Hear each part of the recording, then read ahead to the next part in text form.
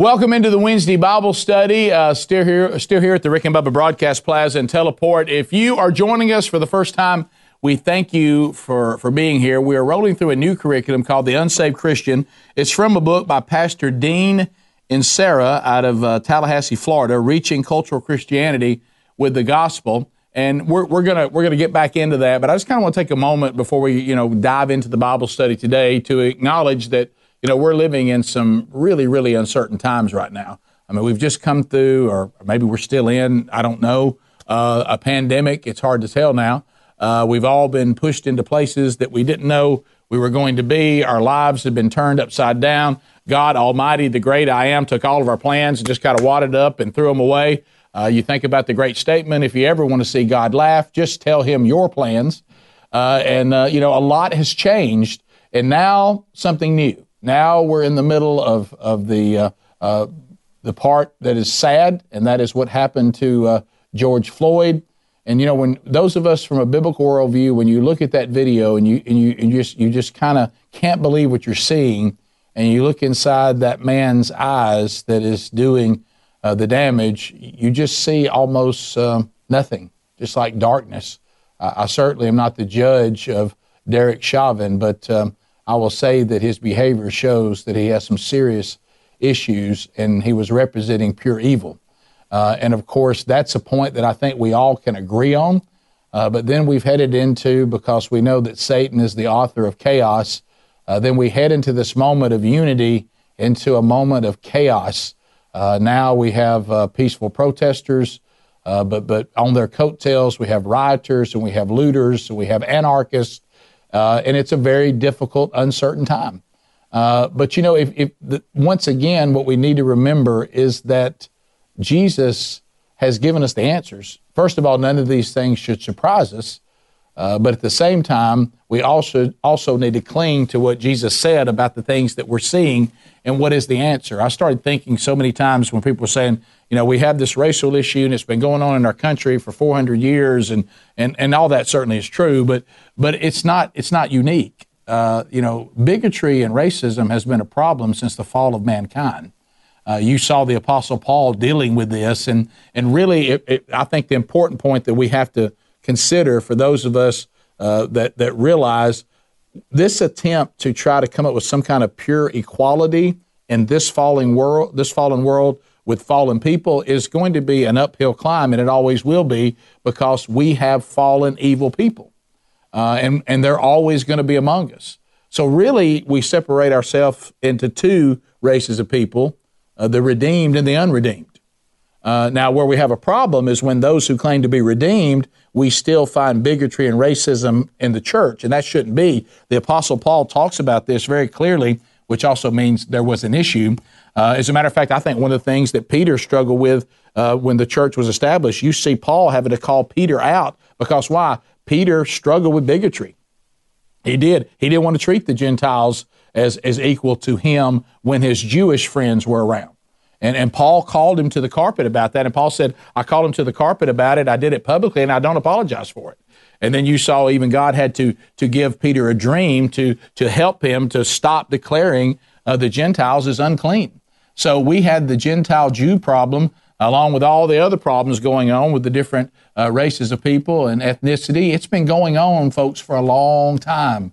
It doesn't mean it's okay. I'm just letting you know that it's been going on. And we see Paul writing to in Colossians, and he's writing to a church, and he's saying, look, if then, this is chapter 3, if then you have been raised with Christ, seek the things that are above, where Christ is seated at the right hand of God. Set your minds on things that are above, not on things that are on the earth. We need to have a heaven-focused view. And then when you're looking at the world, you look at it through the prism of a biblical worldview, and you see it differently. It may even trouble you more, but you see it for what it really is. This is evil. This is the author of chaos. We do not find the great I Am. We do not find Jehovah over chaos. That's a calling card of Satan himself and the demonic forces that we fight against. Everything is a biblical issue. These are spiritual issues. And we're not going to fix these things unless we recognize what it is. It's a spiritual problem. And Paul says, when you've been redeemed, now you've been raised with Christ, so now you're not like the world anymore. He even goes on to say that you have died and your life is hidden with Christ in God. When Christ, who is your life, appears, then you'll also appear with him in glory. And then he goes on in verses 5, and for time I can't do all of it. He starts now talking about the things in our life that should be put to death. He said, and I love what he says this, you once were this way. You once were sexually immoral. You once had anger and wrath and idolatry and covetousness, and you had sensual desires that led to even more sexual immorality. You once were this way. Meaning what? Where's true equality found? All this talk about equality. You know where equality is found? One place, the foot of the cross. Every single person, no matter their socioeconomic place in society, their ethnicity, they all are equal at the foot of the cross. We're all in equal need of redemption. So then you get to the one race of people, the redeemed. The redeemed. And Paul takes this on. He says, when it comes to the church, he said, here is not Greek and Jew. Not inside the church, circumcised and uncircumcised. That's not part of the church anymore. He says here, there's no barbarian, Scythian, slave, free. He said these kinds of, divisive things don't exist in the church, because the church all discovers that everybody in the church body is in equal need of redemption at the foot of the cross. And he says, because Christ is all and is in all. The church is to be one race of people, the redeemed. And it's a great time for us to remember this. And it's also a great time to remember, I hear people say, well, these times have made us lose faith in this and lose faith in that, and we've lost faith in this, and you don't have faith in that. You know what I say? Good. We weren't supposed to have faith in those things anyway. This may be God showing us once again all these things that we place our faith in incorrectly are idols, and they need to be removed. You know who we should place our faith in? Christ. You know who should receive our adoration and our worship? God, Jehovah, the great I am. We should be praising his holy name in the middle of this chaos. And that's the answer. Always has been, always will be. But continue to pray for our nation and pray that what God is trying to teach us that we learn. But the answer has always been provided by the church. And the church needs to come out of hiding and engage the culture and bring light to the darkness. Let's pray. Lord, thank you for this time together. Thank you for an opportunity for us to now assess ourselves as you have instructed us to do through the Apostle Paul. And may we continue to learn what you're teaching us through this lesson and assess ourselves. Am I a cultural Christian? Am I really of the faith? Am I passing the test? And also, we learn to reach those that we love that may be like we once were and are cultural Christians as well and need to be shown that they're in need of redemption, not to just do a little better. In the name of Jesus, we pray. Amen. So let's jump in. So here we go into part 6. And once I saw this title, I said, I am in trouble and the emails are going to come. I guess I could blame Pastor Dean and Sarah. No, I can't, because a lot of these things here that we go through, I believe, and I'll let you know if there's things that I think in this book are not exactly right. But we look at this title, and I know that it gives us a little pushback. Once saved, always saved. Well, nobody panic, okay? Nobody panic. Let's just ease through this, because we can't be afraid to unpack these things. So we see that the pastor is telling us that he encounters this man that has this son that is not living a life that reflects the redeemed. Now remember, we've talked about this for 4 years. There's a difference between I'm struggling with sin. You see Paul talking about that he continued to struggle with sin and went throughout our study of Romans. But then you also see him in chapter 6 saying, but we haven't been freed to sin. We've been freed from sin. We can't become grace abusers. Okay? But there's a difference in the struggle of sin throughout the sanctification process and deliberate, perpetual sin, a lifestyle of sin. Those are not the same thing. Scripture says the first, yes, you may continue to see through your sanctification process. We're not looking for perfection, but sanctification is progress. But over here, the deliberate perpetual sin, the Scriptures say to us clearly in verses that I could list one after another and have many times, that is a sign of someone who's just simply lost. which brings us to the topic of cultural Christianity, and it brings us to the conversation that he was having with his dad, and he said, I wish you'd talk to my son and get him to return to church, and, the phrases we use, my son's just running from the Lord. I can remember when I went through my 13 years of debauchery, and after coming out of a childlike faith that I thought, I didn't really know enough about it. A lot of us are that way. We're going to get into that today. And when I went out into the world, I became just like the world, and I lived a life of deliberate, perpetual sin. And, as I told you last week, my mom didn't say, you need to stop running from the Lord. She didn't say, you need to get back into church. She said, I think you're lost. I question your salvation. And then eventually, of course, I dealt with that. I didn't that first time, sadly, but I did. So he said, though, to his son, about his son, which, the pastor felt bad about, he said, but I'm clinging to the fact that I know when he was a little boy, he said a sinner's prayer and he was baptized. And Pastor, once saved, always saved. Well, and we're not, hang on, just stay with me. But anyway, the problem with this particular son, and the same way in my own life, and my parents would say the same thing, even though this parent wasn't ready to say that, this young man was not living a life where he was struggling or he was stumbling and he made some mistakes. He was living a life, as the pastor said, he knew the friends of this man's son. He knew this man's son. People have been trying to get him to come to church and try to talk to him about spiritual issues all the time, and he frankly wanted no part of it. So he wasn't running from the Lord. He apparently never knew the Lord. And so this kind of gets us into the discussion. There's a difference between, say, the prodigal that might have walked away from the faith and can make his or her way back to the faith, and just the lost person. Certainly you can go through a bad track of your life and then right the ship back, but you don't live a life that's in complete rebellion. Scripture says that is not possible for those who truly have been saved. Now, we get into these topics you've heard before. There's the once saved, always saved. That comes out of kind of my experience growing up in the South. Then you have something called the perseverance of the saints, eternal security. These are all things that have been used. Theologian Wayne Grudem says it this way.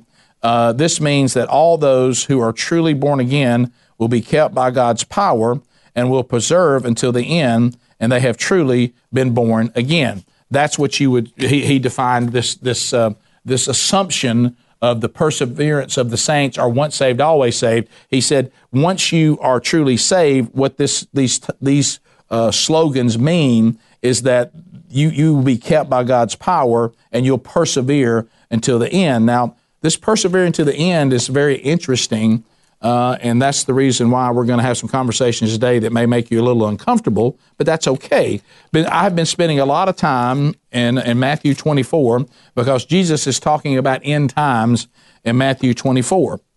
And, there's a lot of things that he talks about, and he gets into this discussion about the tribulation. And he says that there's going to be a falling away that comes with this, which is interesting. So if you have a Bible or something with your Bible on it, go to Matthew 24 with me right now. Turn to Matthew 24, and I want to go to verse 9. Matthew 24, verse 9, I'm going to go through 13. Then, he's talking about things that would come, then they will deliver you up to tribulation and put you to death, talking about those of us that will be persecuted. And he is talking to his contemporaries, but he's also talking about a generation to come.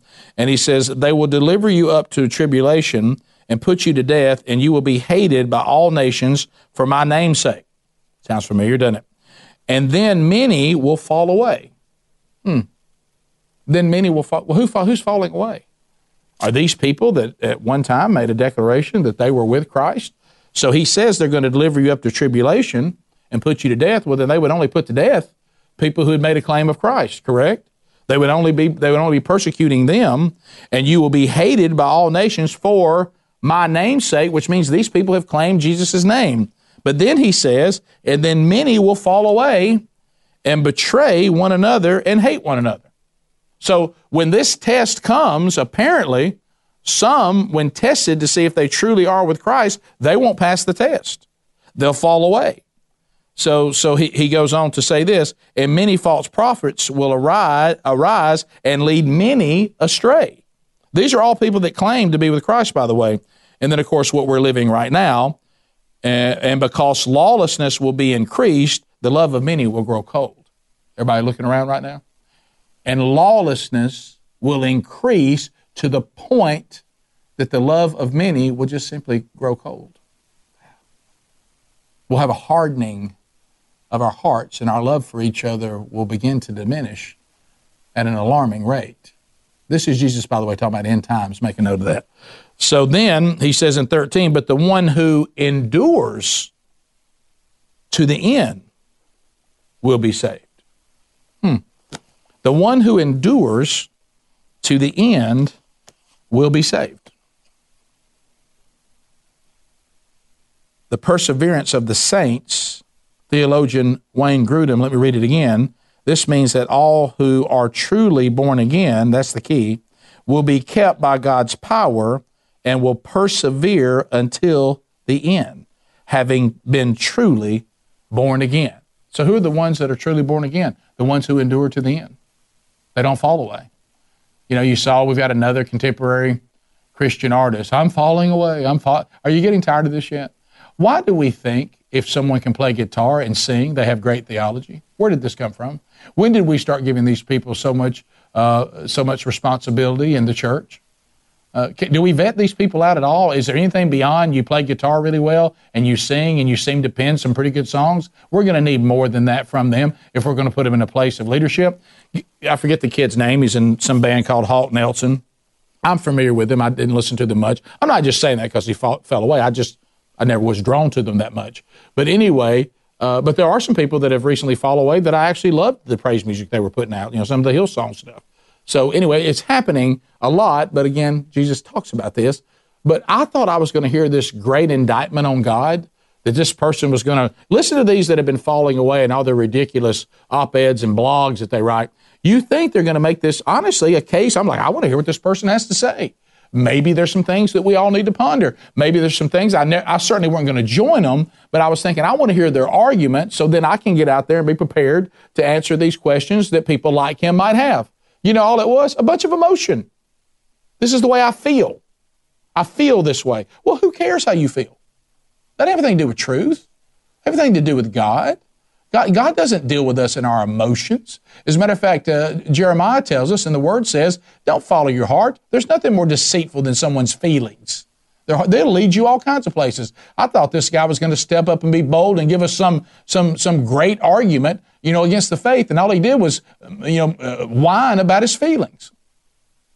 So, how about this? And then I love this. Don't you love this when the people start talking about how courageous he was? No, I'll tell you what courageous is to not deny Christ. That's courageous.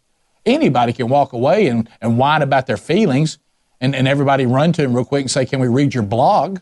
I'm not impressed with this person. And you know what John says? Those who fall away were never with us. 1 John, they were never with us. So how long did we let this person get up as a false teacher and play his guitar and sing his little songs, and really the whole time he wasn't one of us? Can we start vetting these people out a little more? I think that would serve the church well. So, because you know what happens when false teachers do this? We got a lot of people that get confused by it. They do damage. All right, so anyway, I didn't even mean to get on that rant, but it's been on my mind, as you can tell. All right, so if you've got the book, we're in chapter 6. So these are some of the things that the pastor is saying about this notion that somehow somebody can live this life of deliberate perpetual sin. The pastor says, to those who are truly born again, that's what we must underline when we talk about once saved, always saved, and the perseverance of the saints. Those who are truly born again. Jesus gave great words of assurance, by the way, concerning the salvation of those who are truly born again. This is the will of him who sent me, this is Jesus now, that I should lose none of those he has given me, but raise them up on the last day. So that's great assurance in John 6:39, if you want to write that down. John 6:39. If you just did our study through the Gospel of John, you remember when we spent some time on this. If you believe that God's will is perfect and that Jesus isn't a failure and carrying out the Father's will, then you know he's not exaggerating. Jesus promised that nobody is able to snatch his sheep out of his Father's hand. That's in John as well. Remember the analogy, I'm the good shepherd? That's in John 10:28. Those in Christ have been given salvation. It is a gift, eternal life that God, who cannot lie, promised before time began. Titus 1:2. Write that down, Titus 1:2. Salvation is based on God's work and promise that is not reserved for the moment of being born again, but also remaining in Christ until the end. The Christian can claim with the Apostle Paul in confidence, I am sure of this, that he who started a good work in you will carry it out to the completion until the day of Jesus Christ. Somebody say amen to that. Philippians 1:6. That's Philippians 1:6. Sadly, this beautiful biblical doctrine, which, by the way, is true. See, I told you not to get upset till we got into this about the title of the chapter.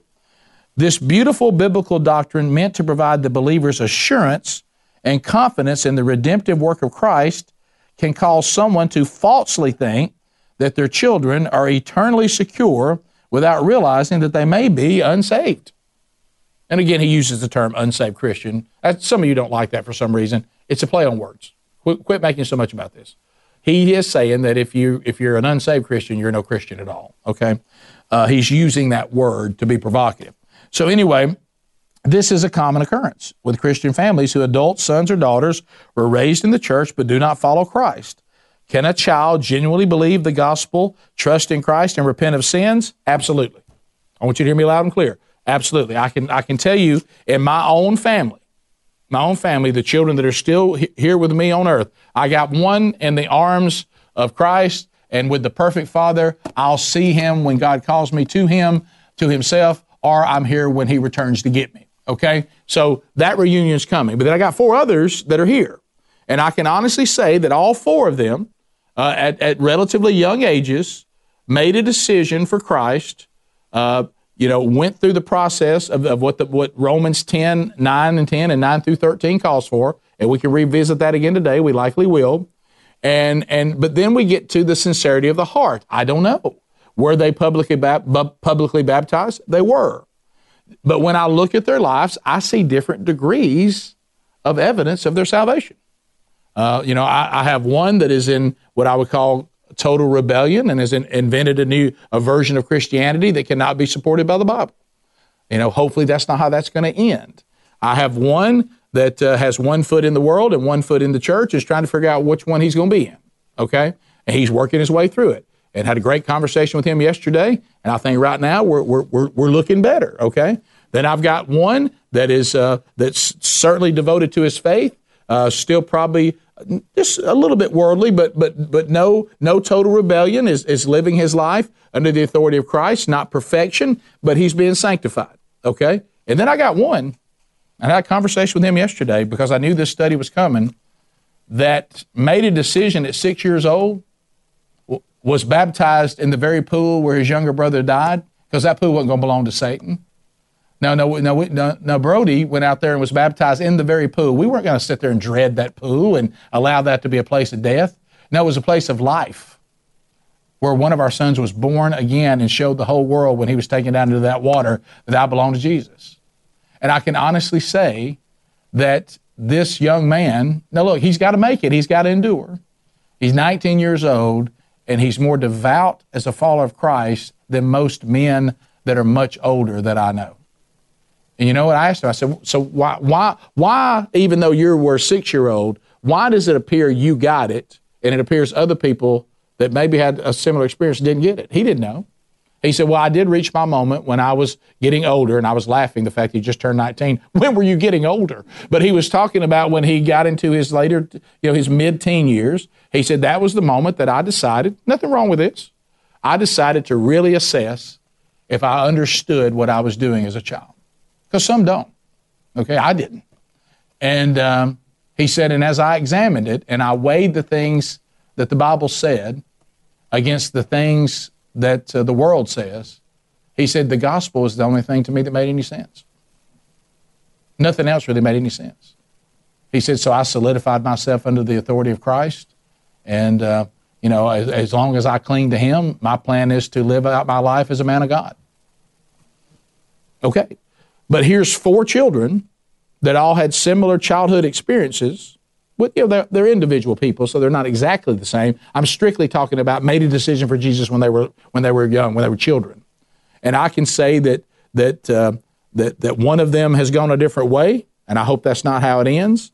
We have one that is kind of somewhere in between, one that is on the right path and is growing, but you've probably still got some areas, some stumbles to work on. And then you got one that is not perfect, but he's the devout follower of Jesus. So they're individuals. They have individual experiences. So the proof is, what the life begins to actually look like. So I don't ever want you to hear me say that every single person who went forward as a child and were redeemed by Jesus, they didn't know what they were talking about. They got rushed down that aisle. They got put in that water, and they didn't have any idea what was going on. That's not always the case. I got one that certainly did, and almost two, because I can tell you that one of them is close to the brother, not as far down the road, is mature in his faith, but I see evidence of both. Some that did and some that didn't. So I hate to keep quoting Billy Sunday all the time. Do you think these children have a true experience with Christ? You know what I say? We'll see. We'll see. So I'm not against it. I think sometimes we have to be careful as parents. Am I holding this child back, or am I rushing them to get it done, to get it off my list? There's a fine balance between that. And people ask me all the time, how do you know? You got to watch the child. Because I can tell you my youngest, led people in prayer. I mean, at 6 years old in the house where his youngest brother had just drowned. So when you're leading like paramedics and firemen in prayer at 6, and one of those grown men gave his life to Christ because of that, well, see, that's probably a little bit different experience of a kid that didn't know that much about the Bible and didn't really understand what he was doing. So the individual is, there's really no way to know, but I would say be sure your child understands. I will give credit. When I was discipled under a pastor, and I know some pastors don't do this, but I'm telling you this one did. When I went out visiting houses with him, and we would go visit families that said, we think our child is ready to make his decision or her decision for Christ. We want them to be baptized. He wouldn't take the parents' word for it. He would go sit down with that child. I was in the house with him, and he would ask that child, what is sin? Do you understand repentance? And if he didn't think the child understood, he would tell the parents, you're trying to make something happen that just isn't happening. And he says, this child does not understand. So you got to keep working. You got to keep growing. So we can't have the attitude with our children, and it shouldn't have been the attitude with you when you were a child, that we're just trying to check this off the list. You've got to vet it out and be sure that anyone who's given their life to Christ, especially children, understand what's going on. Okay? So he goes on to talk about that. And he said, so we don't want to put one's assurance in a prayer recited in childhood, or act like such a completing a confirmation class may lead to false assurance as an adult, and also keep others from seeing one as in need of evangelism. See, that's the problem. Well, we had confirmation. Well, we had a prayer. We had a baptism. We had a sprinkling when they were a baby. It's like you don't want to let it go. But see, the problem is if you hang on to that kind of stuff and you see this fruit that doesn't look right, and if you know the scriptures, you know that Jesus said a healthy tree cannot bear bad fruit. Not should not. Cannot. Okay, that's a much different statement. We're not talking about stumbles. We're talking about defiant, deliberate, perpetual sin, and you're looking at this person that may need to be evangelized in your own family or in your circle of influence, and you're too afraid to evangelize them because you're clinging to some rite of passage. And that's a mistake. You don't love that person. And if you yourself, like I was, Rick, remember, I chose this study because you're being taught by a recovering cultural Christian, okay, is if you can't be afraid to assess, am I in the faith? Does my life reflect the power of the Holy Spirit, the seed of God in my spirit or not? And if you say, well, it really doesn't, but I got confirmed. It really doesn't, but I was sprinkled as a baby. It really doesn't, but I was baptized and said a sinner prayer. See, you got to be careful. You can't cling to these things because it might cost you. It might cost you your life. And it might cost the person you love their life because you want to evangelize them. That's what we got to be afraid of. Not afraid of, but that's what we have to be concerned about. So, overemphasizing these things We need to remember salvation requires repentance and a faith of action. And when parents insist that their adult son or daughter is a Christian because of a childhood prayer or a church milestone, they can miss the opportunity to actually share Christ, and that can be a problem. And you sometimes have to drop phrases like, I just want them to come back home. They're running from the Lord. We got to get them back into church. No, you need to evangelize them. You need to evangelize them. You know why I didn't go to church when I was a cultural Christian? Because I was lost. You think I didn't know what was going on at the church? Tell you what, Rick, you need to get back in church. If there was anything good about me in my darkest years, I wouldn't go to church. I'm glad I didn't. You know why I didn't go? Because I knew what they were going to say. And you know why I didn't want to hear what they had to say? Because I loved sin more than I loved Jesus. I don't want to hear don't be drunk because I wanted to be. I didn't want to hear don't chase women because I wanted to. I didn't want to hear anything about holiness and purity and all these things. I didn't want to hear anything about that, but I certainly didn't want to go to hell. But see, this is the thing, and I talked to my oldest son about this yesterday. I understand because I've been there. Some of the biggest obstacles that people have to cross over into true salvation and redemption is you know enough as a cultural Christian, you know enough to know that true redemption will cost you your sin. And you love it too much. I did.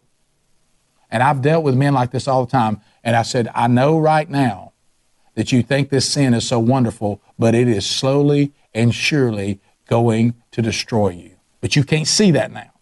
It's a slow fade. But then you start looking into your life and say, what has sin really done for you? It wrecked my life, as it does everyone, because it's going to kill, steal, and destroy. It is a better life when you submit to the authority of Christ and you repent of your sin. Believe it or not, Jesus really is better than sin. But you won't know that until you're broken and you repent and you experience it. And that's the reason why we got to be careful. We always think we just want to admit it's really actually evangelism this person needs.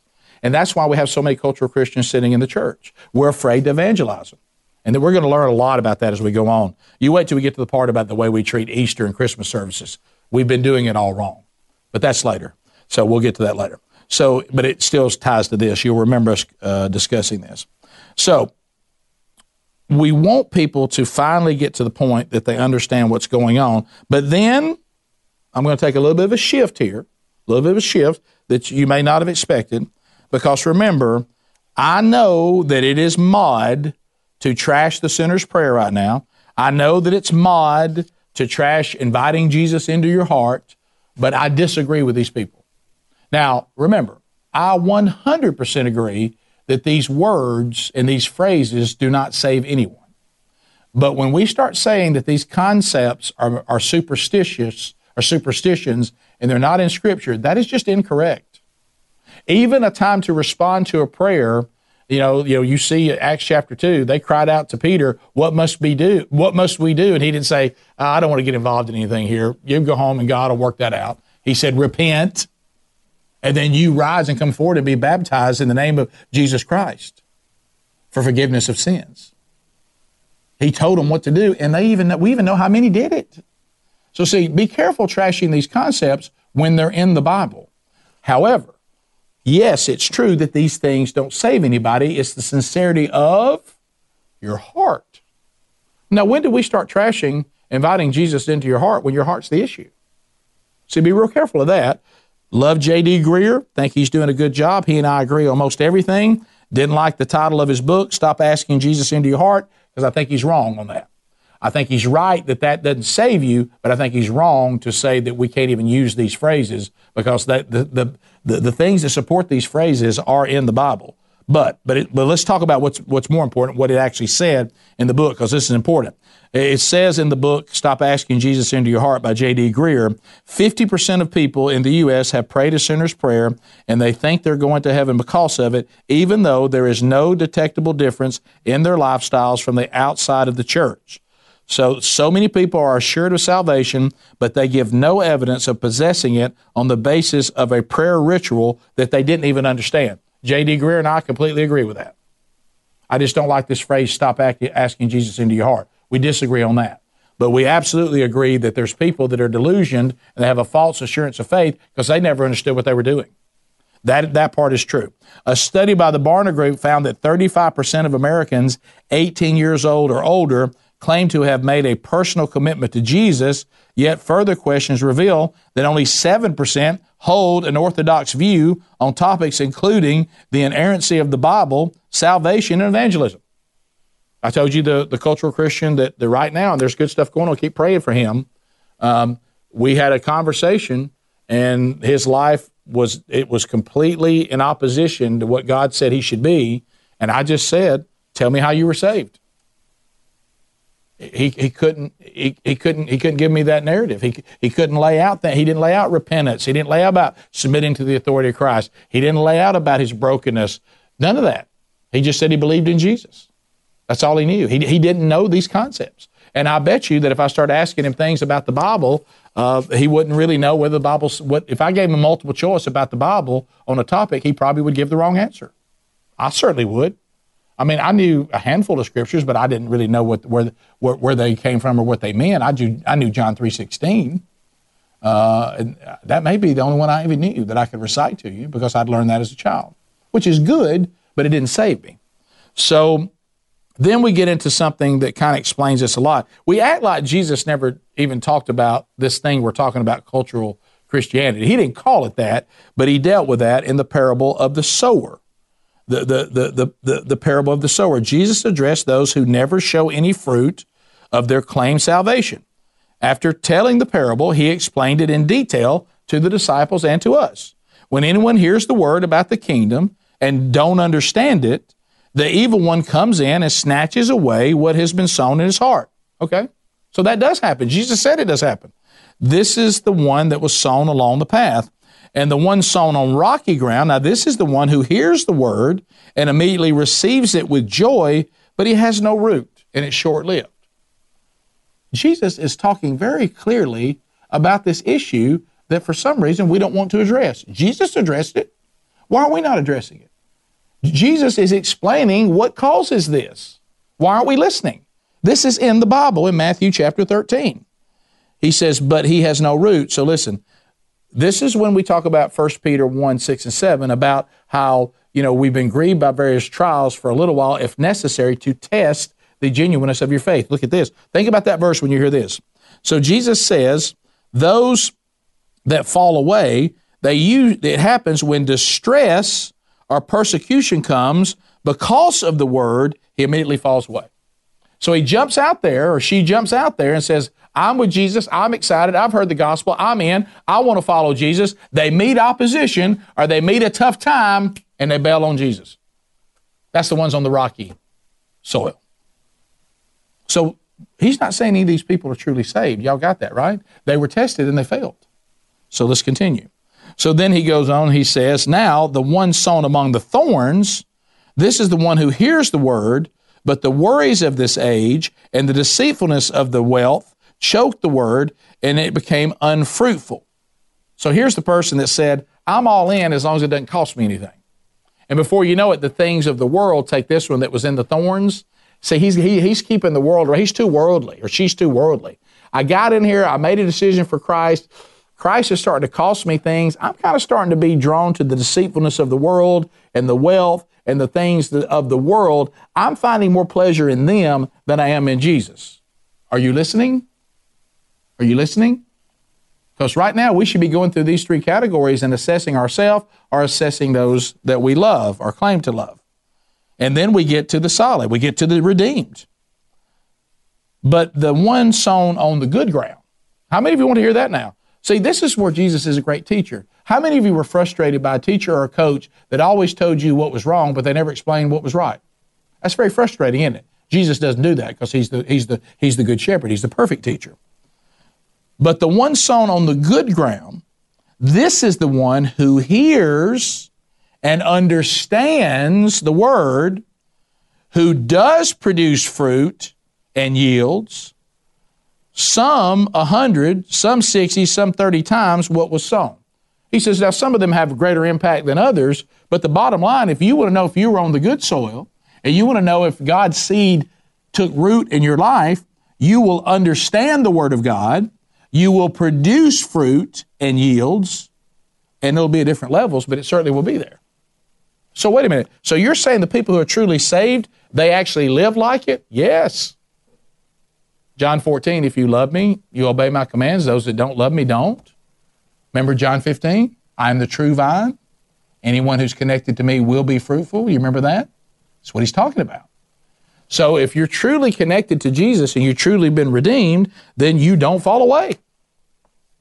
You don't fall away. You don't go back, and you're not easily deceived by the evil one. You're not easily destroyed by persecution and distress, and you're not drawn away to the things of the world. Those that are on the good soil, they understand the Word, and they produce fruit and yield. There it is. So to me, that was very helpful. So Jesus gives us the guide for that true conversion. You know what that looked like in a Christian? That's what you want to vet out in a child, is hear the Word, understand the Word, produce fruit. These are marks of the evidence of genuine conversion. And don't panic, a genuine conversion. Don't panic if you get to talking to your child. Look, I've had some people I'm talking about that are just devout men and women of God. And they want so bad for that young child to make that decision for Jesus. And they know enough to know that the child is not there yet. I remember talking to a friend of mine that is a devout follower of Christ, and his daughter just would not accept it, never was ready. And you know what? You have to give these parents credit, because the child even knew when they were ready and when they weren't. He said, I remember going to bed at night praying to the Lord. I think she's getting to an age of accountability, and she's not yet decided to follow you or to repent of her sin and to be redeemed. And I'm going to bed tonight going, Lord, please, when's this going to happen? And you know what he got back? On the Lord's time. When the child understood it, and understood it so much, either rejected it or accepted it. So this happens. This is part of the process. Remember, we've talked about God doesn't have grandchildren.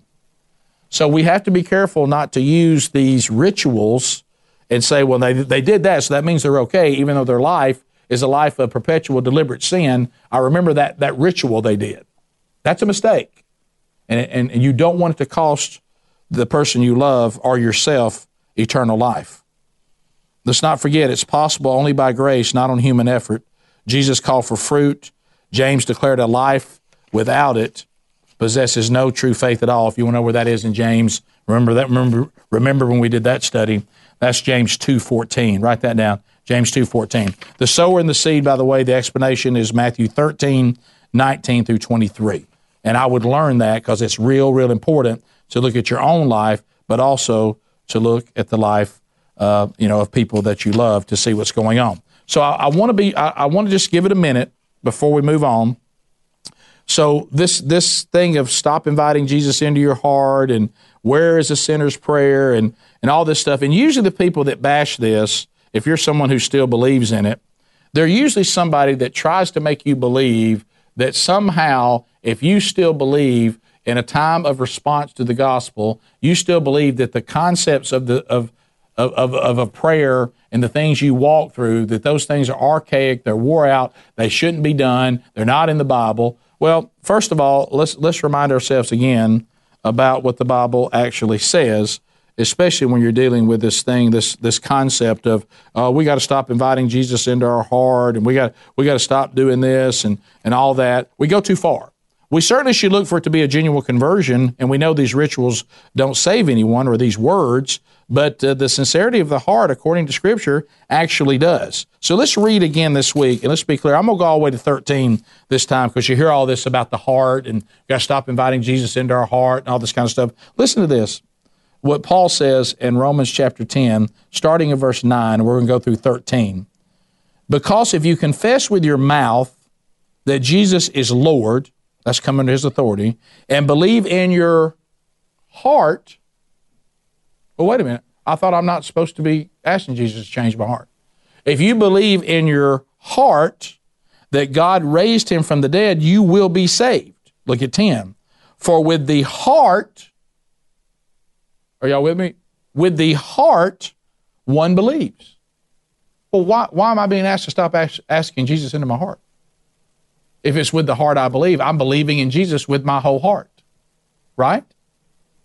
See, be careful. I understand what we're trying to stop, and we need to demand a higher standard because the Scriptures do of true redemption and salvation. I have zero problem with that. I do not believe that any words or rituals save anybody. Only Jesus does. But when you say that when people pray with these concepts that's not in the Bible, that's just incorrect because here it is.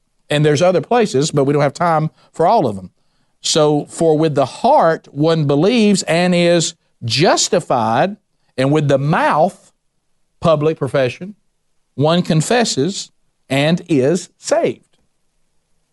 The sinner's prayer is nowhere in the Bible. Well, that sounds an awful lot like it. It's not labeled the sinner's prayer, but it certainly has the concepts. It even has an awful lot of talk about our heart and our need for Jesus to change it. So let's be careful that we don't throw out the baby with the bathwater. If you have your Bible, let's turn over to Galatians chapter 4. Galatians chapter 4, I'm going to go to verse 6. Galatians chapter 4, verse 6. And because you are sons, God has sent the Spirit of His Son into our hearts. Wait a minute. And because you are sons of God, God has sent the Spirit of His Son into our hearts. Well, how did He get into my heart? Is this something that I have no choice on? I know some of you think that's true, and you're gonna get upset with me here at the end too if you have a great respect for Charles Spurgeon and John MacArthur. But anyway, so here it says that the Son comes into our heart, crying, Abba, Father. So He comes into our heart, and that has us have praise for the Abba, the Father. Look at Isaiah 29:13, talking about in the future, the people come near to me, Isaiah 29:13, with their mouth and honor me with their lips, but their hearts are far from me. Their worship of me is made up only of rules taught by men.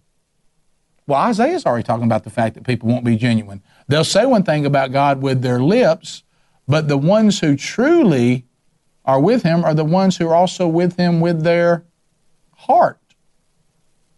Yeah, let's be real careful, okay? I know it's become mod, but let's be real careful. And then he goes on to say, they worship me, their worship is only made up of things that were taught to them by men. The sincerity of the heart is what truly produces whether it's real or not. But that would be like saying that because there are marriages all over this fallen country that have failed and people have refused to keep their vows they made, we should stop having vows. Let's just stop that.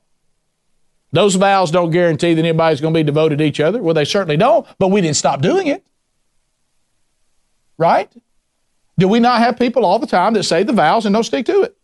They weren't sincere. It was not sincere in their heart. Did we stop doing vows? Have weddings stopped? No. Well, then this shouldn't stop either, because sometimes people are not sincere, and sometimes it turns out that this person that came forward as a child and said a prayer, or an adult that came forward and said a prayer, was not sincere. When did we decide because of that we're just going to stop doing it? See, I think that's a mistake, and I think we've been deceived. So the bigger point that needs to be made is not that we should stop doing this, is we should stop using them as assurance of faith, and we should continue to find out if someone really is saved. I agree with they shouldn't be used as an assurance of salvation. We should always be talking to people to make sure they've been saved. Not keep assuring them they are saved, but make sure they actually are saved. And that part I got no problem with. But we always go too far with these things. So some of you, I know right now, you're out there and you're saying, Rick, there you go again. You must not. You're probably one of those less Christians.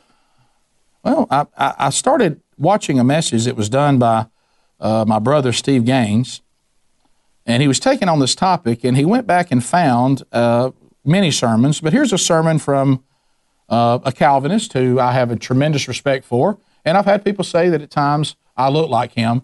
And people say, has anybody ever told you you look like Charles Spurgeon? And I say they have, and every time I feel bad for Charles Spurgeon. But anyway, so here's Charles Spurgeon wrapping up a message. Are y'all ready for this? a Calvinist, okay? Well, see, even though he's a Calvinist, he hasn't stopped what the Bible says. Many of you are saved. This is Charles Spurgeon. I beseech you, intercede for those who are not saved. Oh, that the unconverted among you may be moved to pray before you leave this place. Breathe an earnest prayer to God, saying, God, be merciful to me, a sinner, Lord. I need to be saved. Save me. I call upon thy name. Join with me in prayer at this moment. I entreat you, join with me while I put words into your mouth. My goodness, it's a time of decision. Charles Spurgeon is leading people in a prayer and speak them on your behalf. Here's what he said for them to say, and he said it for them. Lord, I am guilty. I deserve thy wrath. Lord, I cannot save myself. Lord, I would have a new heart and a right spirit, but what can I do? Lord, I can do nothing. Come and work in me to will and do of thy good pleasure. That's Charles Spurgeon. Well, how about this? I went on and I kept looking at this, and here comes John MacArthur. Great Calvinist, great man of God. Here he is wrapping up his sermon. But now, do from my very soul call upon thy name, trembling yet believing. I cast myself wholly upon thee, O Lord. I trust the blood and righteousness of thy dear Son. Lord, save me tonight for Jesus' sake. While your heads are bowed, and just for a moment, if you do not know Christ, but you desire to receive the salvation that he offers, the forgiveness of sin and eternal life, will you, in the quietness of your own heart, say what I just read to you? And then at the end, John MacArthur takes them through this prayer that he leads and says, pray that prayer and may true salvation be yours on this day. Amen. So here's Charles Spurgeon, Calvinist, great man of God, great teacher, one of the best. John MacArthur, great man of God, Calvinist. We would not agree on everything, but we agree on what matters. And here they are doing something that a lot of the modern churches are saying we shouldn't do anymore. Are these heroes of the faith or not? But see, they're never saying that these words are saving anybody, but they're trying to teach people what the Bible says will save them. And then whether they're sincere or not, who knows? Who knows? So a lot of times the reason why we talk about this ad nauseum here, a lot of times the reason why we see these rites of passage not work is not because people don't have an encounter with God, is that we fail to disciple them. You know, I was watching and listening to the message that was done by Steve Gaines, and he said, you know, would you ever not help a baby? Doesn't a baby need help? Well, we got to stop this deal where we say, well, this is done, you're done, now you're on your own. You know, there's got to be discipleship. Jesus said, make disciples. And through that discipleship process, we weed out a lot of this false assurance. But we're not doing a very good job with that. And that is something that needs to improve. Babies need care, and new believers need care as well, especially when Jesus said a lot of them fall away because they didn't land in good soil. So, as we're getting ready to wrap this up, So God desires to transform the hearts of sinful man, which we see, if you want to write this down, in Deuteronomy 36. It says, moreover, the Lord your God will circumcise your heart, there that is again, and the heart of your descendants to love the Lord your God with all your heart, with all your soul, and with all your might. Jeremiah 31:33 says, I will write my laws upon your heart. Ezekiel 36:26 and 27 says, I will give you a new heart. So the question you have to ask is, if you are truly saved, do you have a new heart? Do you see it? And Pastor Dean and Sarah says many churches have a glitch in the system. We're pushing for a decision for Christ without a true explanation to bring about understanding. True assurance comes from properly understanding the gospel and from the fruit that it produces. God wants the believer to have assurance, and he told us in his word he wants his followers to know they have eternal life. Write this down. 1 John 5:13. 1 John 5:13. With such assurance available, Why would we want to rush someone to a decision or a milestone such as baptism or a Christian rites of passage without making sure that not only they heard the gospel, but they also have a clear understanding that is going to lead them in their assurance to bear fruit? Why are we not taking that time? I mean, let's take time. Let's not rush it. There's nothing wrong with that. And he said, as a pastor in a college town, he said, I often hear things like, I was baptized at a young age, but I don't think it was my decision. I was doing it to please my parents. They don't mean it was forced on them, but the process they went through was centered on a rite of passage rather than the understanding that the gospel and what it is, and they didn't respond with repentance and faith. The usual mode of operation is that the parents will meet with the pastor. He will ask the child, often barely old enough to ride a bike, if he has asked Jesus into his heart and wants to be baptized. And he said, I personally have never heard a child say no. Now, I've been with a pastor that came to his own conclusion the child didn't understand, but I've never heard a child say no. And he said, this is the thing, that conversation, because the child, I think, is looking around to please everybody. And so there's been numerous accounts. I've had it with my friends where people have come back as grown men and they were baptized again because as a child they said, I never saw any fruit that I understood, and I don't think I did. Now, are there adults living for Christ today who point their decision and trust in Christ to when they were a young child and their baptism as a second grader and their public profession of faith? And yes, that is the case. That does happen. I know cases like that. And that should never be minimized. That's not what we're trying to do in this study. But the more important aspect of conversion is the object of faith, and that is the Lord Jesus Christ. There's a time when someone believes the gospel by confessing Christ and repenting of sin, and that is significant. But the glitch in the system is that when the weight is placed on the experience of that moment rather than the person and the saving work and the power of Jesus. Remember when I talked about those that fall away, and we just had some recently do it? And I mentioned 1 John. Here is what 1 John said. It's actually in chapter 2, verse 19. They went out from us, but they did not belong to us. For if they had belonged to us, they would have remained with us. So when we see somebody fall away, it usually indicates, according to Scripture, that they never were with us. Do I believe in an assurance of faith? I do, because the Bible teaches an assurance of faith. But the question isn't whether you can be assured of your faith. The question isn't whether you can be saved and then fall away from that. I know some people believe that. The real question is whether you were ever saved at all. Because if you take the three best-known denominations in the Protestant faith, if you find someone who lives in open sin but claims to be a Christian, the Methodists would say that they have fallen from grace. The Calvinists would say they're not part of the elect. The Baptists would say that person never was saved. Well, whatever the case is, the bottom line is all the denominations say the Bible does not allow for there to be a true salvation experience, and then that person live an open life of, perpetual deliberate sin. So what I would challenge you today with your family members and with yourself, just like I had to do this. It was very difficult for me to admit that I was lost. You know why? I was clinging to a rite of passage. I went down for it as a child, and I got baptized, and then as a teenager I had some sin issues, so I went to the pastor. He prayed with me again. I got baptized again. But none of those times did I truly understand repentance. I didn't understand lordship. I didn't understand the gospel. And when then I finally encountered a man who looked at me and said, you can't be saved. Today, maybe stop with all the excuses that keep giving you an assurance that it's going to be okay.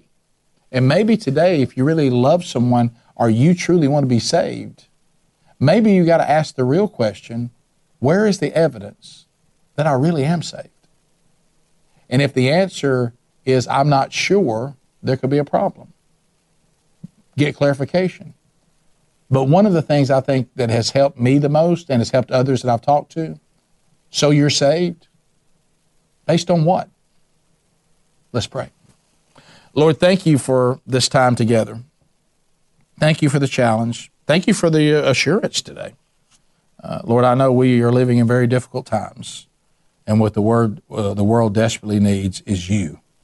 And for those of us who have the answer, may we be embarrassed that we cower in fear and are afraid to engage. That is not what you called the church to do. We certainly want to be wise, and we don't want to be foolish.